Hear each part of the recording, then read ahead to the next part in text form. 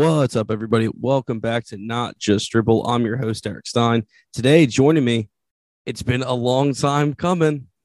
I'm just kidding. He's right back. It's Cody Cronin. Welcome back, bud. Pleasure to have you. What's up? Oh, it feels so good to be back. I feel like every time I listen to a saucy topic on like a pod that's not this one or even just this one, and I'm like, okay, I want to talk about that. Like I have a take, or like let's say I watch like a game like the playoffs this year. It's like at the end of every playoff game, I was like, okay, I have so many takes, and just like I need to review what's going on right now, and all I'm doing is talking to either somebody or I'm just on Twitter. And, I only got like 30 followers. This is a new Twitter account. My last one got hacked, but I just need to get my thoughts out there. And I'm so glad that you invited me back on, man. Well, I'm happy to have you. And I mean, yeah, honestly, I think that was the start of this podcast in a lot of ways is I have takes. So here we are. I've got takes. I got to get takes out. Before we dive into our bigger topic, which will be the Cleveland Cavaliers and their season, I do want just to basically like set aside 5 minutes of playoff nonsense. We're in the throes of it right now. Unfortunately, your team is not currently participating in the playoffs. They had a shot. They made it interesting. But aside from the Cavs, who has been the most fun to watch, in your opinion, this playoffs? So I just want to go ahead and throw it out there. This play-in situation, like before I was a fan of it, in a biased way. I am very not so much a fan of it because we were the 8th seed and Jared Allen being out headed towards the end of he forced himself back in with the hand injury. But yeah, I mean, like the Hawks are that example of the team that was a 9th or a 10th seed getting in because through the play-in. So, best of luck to them. It sucks because Trae Young, if we're going to review the playoffs, has looked god-awful versus the Miami Heat. And he just had a really good half of basketball in the second half of that Cleveland game and has got them into this situation. So, all the best luck to the Hawks. But at the same time, I feel like my team, the Philadelphia organization, and the fan base of the Knicks as well can join saying F Trae Young. So I am on that bandwagon. But no, listen, Texas, I mean, this postseason, we've been talking about it the last couple of years, basically since the KD dynasty of the Golden State Warriors kind of, split apart. The NBA just basically opened up, because LeBron went out west. The Lakers have, they had that bubble championship. But outside of that, they've been muddling around. It's been a really interesting topic on just about every morning talk show. But the NBA is wide open, and it's very evident in the playoffs. I mean, we got 2-2 with Minnesota and Memphis, which like 6-8 weeks ago, if that was we were talking about that. I don't think anybody will see that coming. I mean, we have the Nets down 3-0 to the Boston Celtics. I mean, we're talking like if we go back to February, I don't think anybody sees that, especially if it's like with Harden on the Nets. But of course, we had that dramatic trade at the deadline. I'm just saying, like it is. There's so many narratives. There's a lot of close series. I mean, heaven's sakes, the Pelicans, because of an injury now, are given a run for the number 1 seed Phoenix Suns, who finished with, what was it, like 65, 66 wins? They're one of the best 15 regular seasons in NBA history, and they are having fits with an 8th seed. So I can't be happy enough. Every night, including while we're recording this podcast, we're probably missing out on good content. It's been a fabulous first round, and it's only going to get better. Yeah. Oh, wow. I almost want to just cut it right there. That was a clean, 3.5. No, I fully agree. 100%. I mean, you said some very interesting takes. The KD Dynasty Warriors is interesting. Warrior fans are going to be up in arms hearing about that. They would tell me it would be the Steph Curry Dynasty Warriors or just the Golden State Warriors. But it's an era. I totally understand what you're saying. We can say Hamptons 5. Yeah, exactly. LeBron going west while he's currently down south in Cancun. Terrific. No, but I fully agree. I love that the NBA is very much in a state of parity. The ID of the best player in the world is truly up in the air. There's at least this season, I think, 3 guys that are in contention for that. I think prior to the Brooklyn series, you would have thrown KD as number 4 in there, but my goodness, he is about to get slandered into oblivion. Well, as far as KD gets slandered, I don't think KD gets slandered all that much in general, so that probably won't be too bad. But if they get swept by Boston, I mean, you said we wouldn't be saying that in February. We weren't saying that this month. we were saying it was impossible. Like, we couldn't imagine a 4-0 sweep of Brooklyn. Well, here's the other thing with that. And, I think one player that I kind of want to focus on just because the juice is just there for him and just like everyone's going to be talking about him in the next week. So you and I have been north and south on Jason Tatum, right? So last year, like a year ago, maybe even 2 years ago, I remember I watched like a USA basketball clip of, one-on-ones, 3 dribble drills in the half court. And I was just looked at Jason Tatum, the way he's played, and I remember him in that Cavs series back in 2018 when he dunked on LeBron in Game 7. Like, there's so much evidence for me there to be like, you know what, Jason Tatum's got it. I don't know when he's going to have all of it, but it's there. Like, he has the size, the scoring ability. I was like, I think I went so far to prematurely saying I think he's the best one-on-one scorer in the NBA like a while ago. And this season. Yeah. But at the beginning of the year, he was shooting like 42% before Christmas. He was just jacking left and right, and the Boston Celtics had one of the craziest turnarounds in NBA, maybe in NBA history. And it's definitely the tale of 2 seasons, full 100%. And it's literally at the cutoff of January. Like, if you split the season from October to December, from January to now, it's insane. Like, defensive box plus minus and all the defensive advanced stats, and including this evidence of this series against Kevin Durant, Jason Tatum.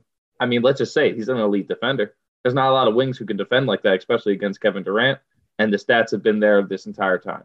And offensively, like I said before, like a year ago, I was saying I think Jason Tatum might be the best half-court ISO scorer in the NBA.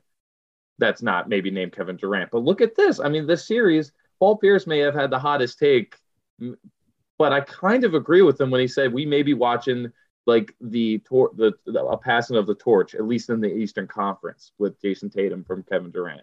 So, I don't know. The Nets are their own situation. We got Ben Simmons' outfit as a conversation every day. The chemistry out there is really between like 2 or 3 guys with KD, Kyrie barely, and like Bruce Brown, who without him, like this isn't even a close point differential as far as the series goes. And including against Cleveland, the Nets, Bruce Brown was huge. Like, outside of 3 guys who seem to get it, there's no camaraderie or chemistry there. It's just crazy to me.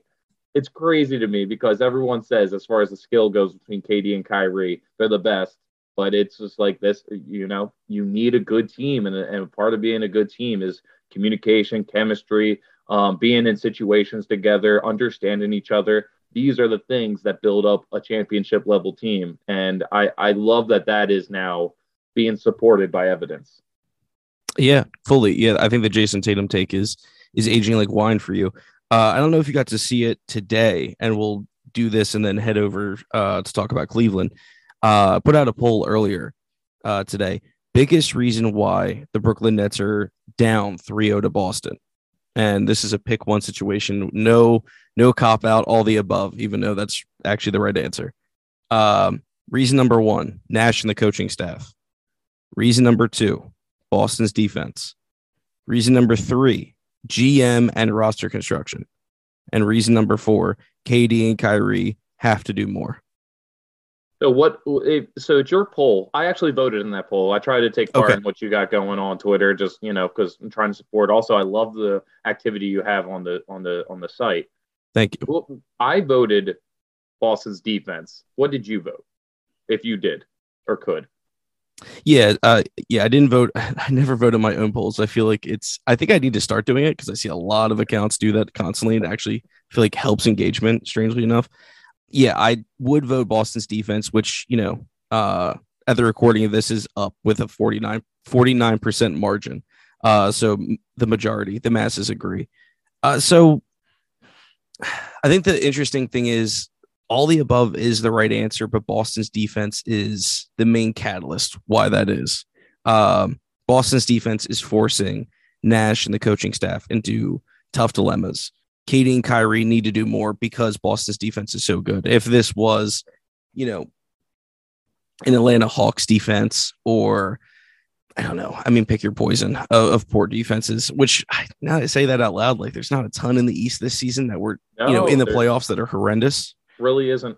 So maybe that's, maybe they would be having this struggle against like the Bucks. I don't know. In any case, Boston's defense deserves a ton of credit. So I'm glad that that's winning the poll. But I do think Nash and the coaching staff, from my own eye test as well as Nets fans, would agree Nash isn't doing a great job. But it's a tough situation. Like he only had Kyrie so much of the season. There's so many distractions. Yep. I mean, they had some tough losses that like early on. Those first 2 games were awesome basketball that could have went either way. I think we just see a better team in the Celtics than we see in the Nets. And I mean, Ben Simmons is a part of it. Like he's a two-way. I mean, I know you're going to disagree with me, but I think he is a two-way all-star that just doesn't want to shoot jump shots. But as soon as he gets on this court, we all know he's going to start shooting jump shots. Like, come on. If he's out there, that's a max salary player that you're missing out on. And the Sixers were missing a max salary guy or spot on their roster. And we saw them muddling around 3, 4, 5, and now all of a sudden they look like they could be. I mean, they finished as a 5, but after they got a max player in there, it started looking a little bit more positive. So. Yeah, I mean, I was with you. Nash just has not had an easy job all season. Working with superstars is not easy for anyone. And, trading Harden, like you said, like that is a shakeup that even with getting some supporting pieces back is not enough, especially with Ben being out, despite me, yes, disagreeing that Ben is a two-way all-star. He's a one-way all-star, but that's neither near nor there. The Nets, I do think, have to look in the mirror very seriously this offseason. And that's the whole organization, top to bottom. But now I want to talk about a different organization. I want to talk about your favorite organization, and that's the Cleveland Cavaliers. First off, how do you feel about the season? Scale of 1 to 5. We'll do it like our movies. I'll go 6.1. Or actually, let me change it. I'll go 6.9 just for the laughs. Okay, I did say 1 out of 5. So are we doing 1 out of 10 or 1 out of 5? No, I am just that big on the season. I'm a whole 1.9 to get the sexual reference in there. I am incredibly this season. I'll be real with you, Texas. I've said this before. I keep calling you Texas. Guys, this is his nickname I'm a hometown friend of his. We've known each other since high school. His name is Texas. He's gonna call himself Derek. He's Texas. They found out my real government name now. They got your government name. It's out there on the pod now. Oh, no. So look, listen. When it comes to the end of the season, obviously I'm disappointed. I wish that if we didn't have the play-in tournament set up now, we would have been against the Heat. And I actually think that if we had a healthy Jared Allen against Miami, I think that's a series. I think that's 7 games, 6-7 games, going either way, depending on what we have. We lost Colin Sexton early on in the season, but that kind of also helped open up things for Garland to become what he is. But that's kind of the narrative of this team, is a lot of players and as a unit and as individuals just taking huge steps and huge strides in such a short amount of time.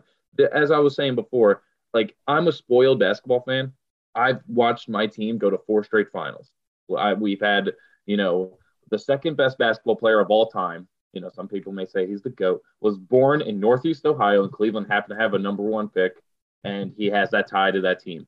I am spoiled because of that anomaly.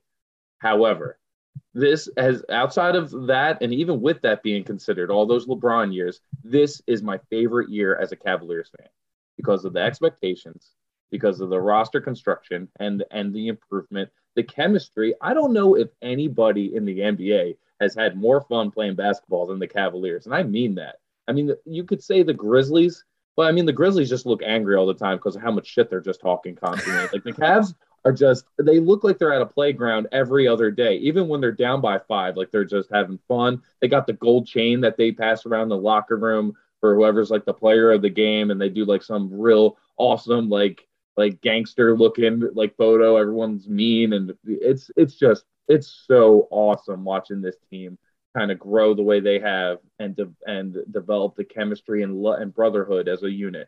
So regardless if we made the playoffs, if we didn't make the play-in, if we fall out of the play-in, I still would have looked back as this season as a total success. Wow, it's great analysis. I don't really have any follow-up because you kind of hit it on the nail on the head. I do think they look like they're having fun, and that made for a really fun product, I think, for NBA fans everywhere. I agreed. If Jared Allen was healthy, like, that was the criminal thing about it all, that Allen wasn't healthy. To me, he was your second most important player or second best player, either one, truly, for the season. So not having him was just a disservice to NBA fans, not be able to see more of Cleveland. I mean, the All-Star game that you guys had this year that Cleveland got to host, that was a ton of fun. I mean, that group shot of Allen, Garland, and Mobley. I think that was the skills competition, if I remember correctly. Yeah, we won that. So they changed up the way the skills competition looked, and it was like Cleveland, the home team, got to represent, and they won, which was awesome. Yeah, I think that group shot is going to be, I think the beginning of something bigger. And I mean, you saying, this is your favorite team, compared to the 2016 championship team. That's impressive. I mean, this is a lot of fun though. Absolutely. Because in 2016, like, it's a follow-up from the previous year where they lost Kevin Love and Kyrie leading into the finals, Kyrie game 1.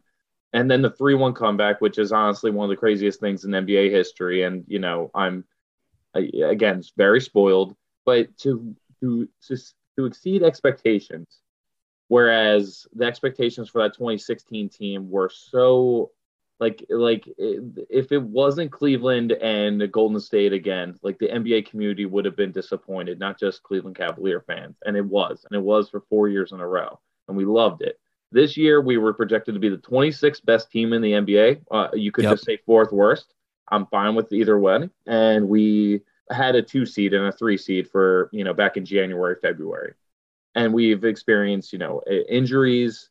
We've experienced, people in and out of the lineup, trades, people that, guys like Lauri Markkanen, who got his first year here, playing a significant role as a small forward on our team. I mean, like, there's so many different narratives to go with this.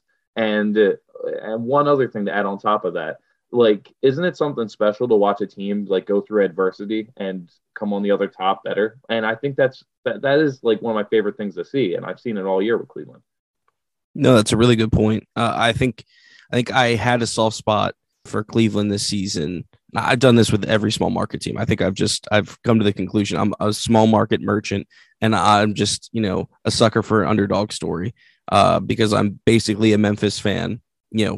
I've called them my guilty pleasure team because Philadelphia is just my displeasure team. It's just a stress team. I'm compelled to root for them, but they make me age double every day. Memphis, I just enjoy outright. They're just fun to watch, and there's nothing wrong with it. It's great time. But I feel like that also goes along. I feel like I'm sorry to interrupt you, but I just feel like that also with that Philadelphia take. That's just your passion, man. Like, you were born and raised a Sixers fan. You're watching the games with your dad. Like, of course, I mean, around here we're always angry, right? Like, no matter what it is, we're pissed off at something. It's true. It's Always Sunny in Philadelphia. Truly, plays the title so well. But you're right. And Cleveland has been fun. Like, I've really enjoyed Garland, and I think we'll just use this as an easy segue. For topics, I had best and worst player. I don't want to use this space to completely knock somebody. I don't want to call them the worst player, but someone who had a tough season. Also, would take injuries out. I think Colin Sexton probably would be up, but if you're injured, you're injured. That's not fair. But who had the toughest season, least productive, whatever, for the Cavs? Who are you hoping for better in the future? So hoping for better is an interesting, I hate to say it, but that's an interesting way to phrase that, because I look at our roster construction and there's so much promise, but at the same time, go through our starting lineups. Okay, our starting lineup has changed, but let's just say, everyone's healthy. It's a 2K off season. We just put our 5 best guys out there. We got Garland, Mobley, Allen, probably say Sexton and Markkanen or Okoro, depending on what kind of team you're playing against, right? Mm-hmm. Everybody on that list is 20. The oldest person is Lauri Markkanen. He's 24 years old. That, right? Yeah. So you're going to sit here and ask me, who do I think am I most disappointed by? I'll be real with you. Karis LeVert, I like the idea of bringing in a shot creator, but there are some times where I watch him and I'm just like, man, you're just not the same, every night. I see a different kind of guy with confidence, sometimes and sometimes. So if I had to pick somebody, it'd be Karis LeVert. And if I had to say a roster change, I feel like Karis LeVert is the one because there's a lot of max deals that are going to be coming up. I just mentioned the age of a lot of these players. Like, we're going to want to build a nucleus around these guys because we've already seen that there is so much room for the grow in Isaac Okoro, who could be like a really good defender, already is a good defender, could improve on the defense and start hitting some threes, which would be lovely. Lauri Markkanen, if you get him in a certain role, like he's a 7-footer that with some ball skills, like that's going to be valuable going down the line. Jared Allen, Mobley, and Garland kind of speak for themselves. Like, the sky's the limit with a lot of these guys, and I just feel like we're gonna have to like pay them out, and that's gonna happen naturally. And Karis LeVert, I feel, being 27 years old, next year is his contract year. Sexton doesn't have a contract; he's gonna be a restricted free agent next year. Like, I just feel like that's something that needs to go to open up room for something. So that would be my low man. But outside of that, like, I'm actually pretty satisfied with this roster up and down. Yeah, and I think that's good to hear. And I like that LeVert pick because I think he ended up being the odd man out with this team. And of course, he's a midseason trade guy. So, maybe doesn't have the same chance to integrate himself and be able to utilize his talents. But I think that is going to look interesting this offseason to see where he fits. And then we'll get into offseason stuff. So we'll save that one. But we'll talk about. You would second that, though, with Karis LeVert, then? Yeah, no, I do. I agree. I think, I have my grievances, I guess you could say, with guys like Cedi Osman, but I don't know. Like, I think for the role that he played, I think he did fine. I think he did have good stretches during the season. I just found him inconsistent. And, if you're not the two-way value guy on top of not being a consistent offensive player, I don't love that on my roster. But again, I'm nitpicking. Karis LeVert, I think, makes a lot more sense, especially given the question. But who's the best player then? And I do want if that's a different player, let's say, like, who's the best player and who had the best season? Maybe those are the same player, but it could be two different.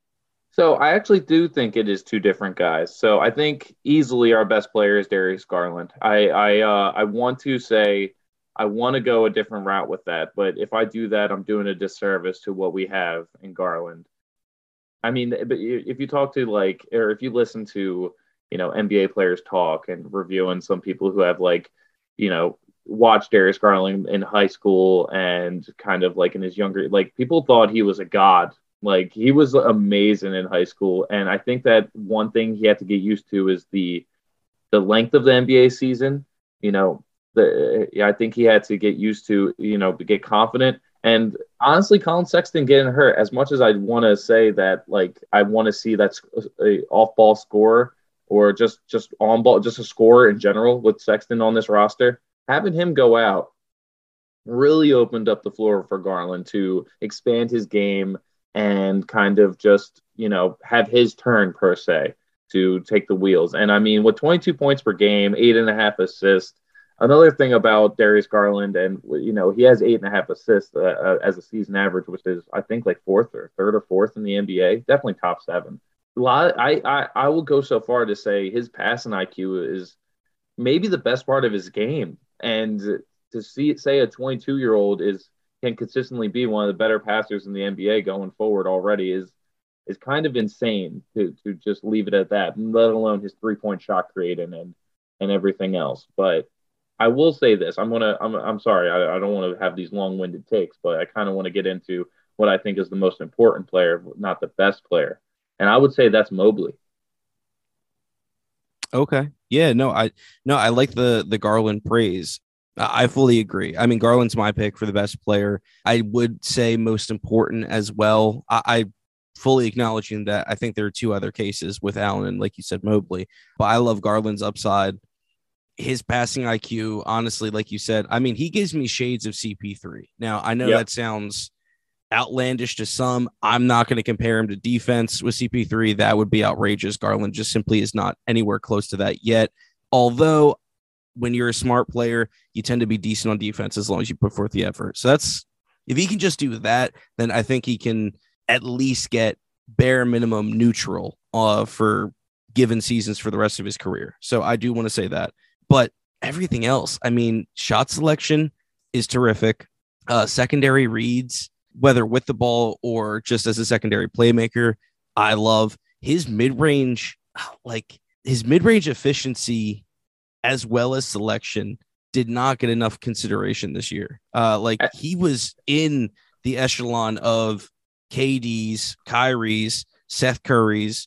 Like he was just beneath them in terms of efficiency and how consistent he got those looks. And it's because he's such a good shot creator from beyond the arc is why his mid-range doesn't get talked about. There's a lot of great NBA players that we don't talk about their 2-point game, which, as everybody knows, becomes so much more essential in the playoffs. Right. Yeah, it's kind of and his ability to finish around the basket, like you said, you see shades of CP3, which is. Some people may say that's like a bit of a hot take because of how premature it is, but it's high praise for sure. Let's just call a spade a spade. The guy's a 90% free throw shooter. He doesn't miss his free throws. Doesn't get to the line that often. That's because he's shooting a lot of threes. He attempted about 7 threes a game this year, which definitely could get bumped up, but that's just also because he's a great passer. 22 points per game, about 22 points per game on 53% effective field goal percentage. I mean, he's hitting 51% of his twos, and the guy is 6'1". Yeah. I mean, what else do you want from a point guard? And you know what was so awesome about this season, I think was my favorite part about this year is we didn't have any expectations. Like I said, 26th best or 4th worst.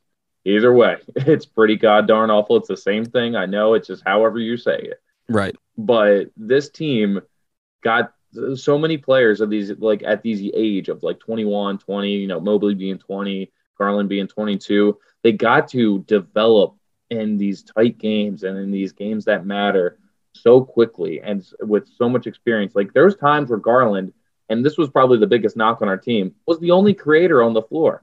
Because, Mobley still has a long way to go. Jarrett Allen, is primary, he can't be the sole ball scorer for a team. That's just not his role. It's not how he's been. He's developed some shot making abilities from the post and a mid-range jump shot here and there. But Garland was basically by himself on the perimeter, making every play, making every decision. And we saw games where he had 16, 17, 18 assists with minimal turnovers. He's got to grow. He's grown so much this year, and he's had so much pressure on his shoulders all year by being the sole creator, playmaker for this team. And I think it's been a phenomenal development. I just don't want to see it all because it's not winning basketball. You could just, that's easy to shut down, especially in a playoff game. And that'll do it for part 1 of Cody and I's conversation about the Cleveland Cavaliers. Thank you all for tuning in. Part 2 will be released in a few days. Once again, appreciate the time. Everyone, be sure to have a good day.